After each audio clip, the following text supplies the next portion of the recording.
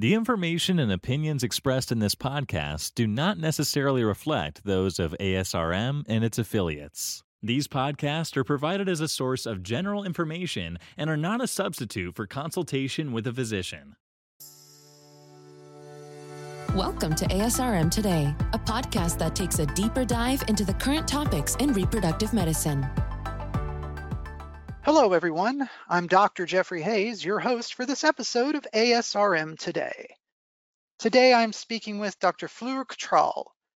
Dr. Cattrall is the medical director of IVF in Melbourne, Australia, and is here to talk about her experiences during the COVID-19 pandemic. Dr. Cattrall, thank you for joining us. Thank you very much for having me. When did things begin to change in Melbourne and in Australia due to COVID? Well, actually, 2020 began very badly in Australia. We were still recovering from devastating bushfires that destroyed thousands of houses, killed many people and millions of animals.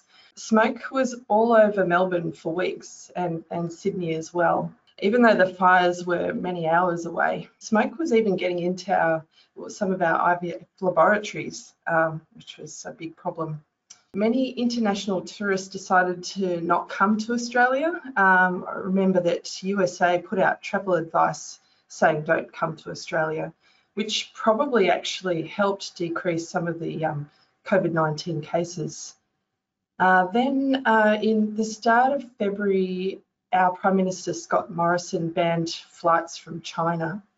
And at this time, we thought this was probably another SARS or MERS. And then early March, all international travel was banned. All Australians were advised to come home from overseas and quarantine for 14 days. The government acquired hotels for this purpose. Our Grand Prix was cancelled, our football was cancelled, so it's getting pretty serious at this point. And all the state borders were closed. That's when we really had to think about our internal policies and procedures in our IVF clinic. And then all non-essential services were closed, such as shops and schools, and the public were advised to stay home and only go out if they were to buy food. Then a couple of weeks later, the Prime Minister ordered elective surgery to stop, which included IVF. At this time, it was pretty scary. It was predicted that in Australia, we would have over 100,000 deaths. A sleep apnea machine maker reinvented itself as a ventilator machine manufacturer so that we could ramp up our ICU capacity. So it was pretty serious at this point. Pre the pandemic, what were IVF center numbers like? Well, our IVF centre sees 4,000 egg collections a year. We have 28 doctors and 3 laboratories. Our main laboratory is in the centre of Melbourne. So we were at full capacity at that point in time. Is Melbourne the reproductive care centre for Australia? Oh, particularly Melbourne IVF, of course. So there's large clinics in every city, mainly in the main capital cities in Australia. So currently then the IVF centers have been opened back up? Well, yes. I guess we all watched the news and expected to end up like Italy. We're expecting this huge wave of COVID-19 patients to overwhelm the hospitals. Even many of the IVF doctors put their names down to help out at the front line. And in fact, that wave never came, which was pretty amazing. We've only had 7,000 infections out of a population of 25 million so far. Sadly, 100 deaths as of mid-May. But yeah, we're opening back up now. And we're expecting outbreaks, but we also have a high level of testing, so we're hoping to contain them. So we were actually only down for about 3 weeks, not the 6 months that was initially predicted. And Fortunately, our Prime Minister announced a JobKeeper payment. So instead of making our staff redundant, we could pay them a wage and essentially keep them on board. And so we only had downtime for 3 weeks, and so they were all back after this time. Even with these low case numbers, as a reproductive medical center, what are the approaches you're taking to deal with COVID-19 as patients again begin to come back? Yeah, so I guess there's been a lot of work around internal and external communication within the organisation. In terms of patient communication, certainly they are all advised to bring a mask to the clinic, which is not part of everyday life in Australia. It's probably considered a little bit excessive here in Australia, perhaps not elsewhere. We have temperature monitoring, which meant that we had to make sure we knew all the back exits were closed and certain lifts closed so that people couldn't get into our facility without their temperature being taken or a symptom list checked. Every communication has some sort of reference to COVID-19, checking for symptoms. That is our main way we're preventing COVID-19 entering our clinic.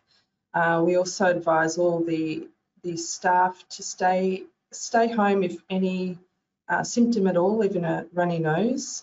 And also if any family member has an illness, we would prefer them to stay home at least until they have testing, or if we can establish that that family member is negative for COVID.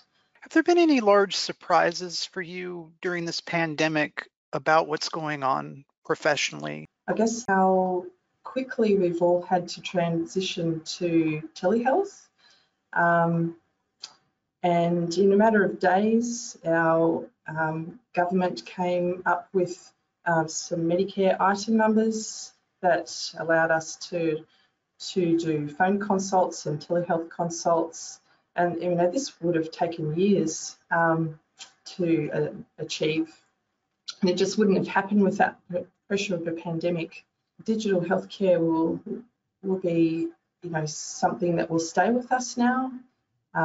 Future using online consulting, electronic prescribing, electronic signatures will open up fertility treatments for all sorts of patients, perhaps in remote areas.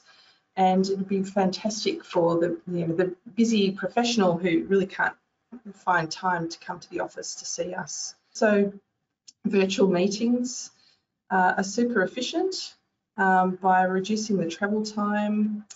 And also it seems to be a really excellent way to collaborate with our interstate colleagues and also internationally.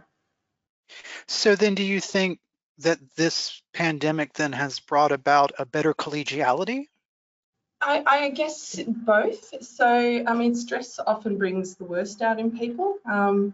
When at the very start, when there was a lot of fear, there was quite a lot of masks taken from the theatre, and hand sanitizer and toilet paper was disappearing.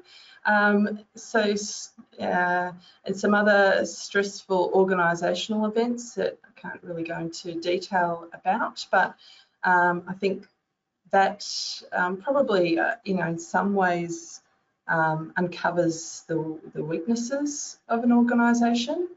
But there's certainly been some things that are surprising that have potentially changed the organisation for the better in terms of communication. The fact that we have had to communicate very well as a team, and certainly I've never had so many Zoom meetings in all my life. That has been quite a positive. I think the other thing that we've had to do is form communication lines with government and regulatory bodies and the private and public hospital network. So communication in that way, knowing who to speak to get things done, has been a positive out of all this. Thank you so much. I've been speaking today with Dr. Fleur Cattrall. Dr. Cattrall, greatly appreciate your time. And again, thank you so much for joining us today. Thank you very much for having me and letting me tell my story.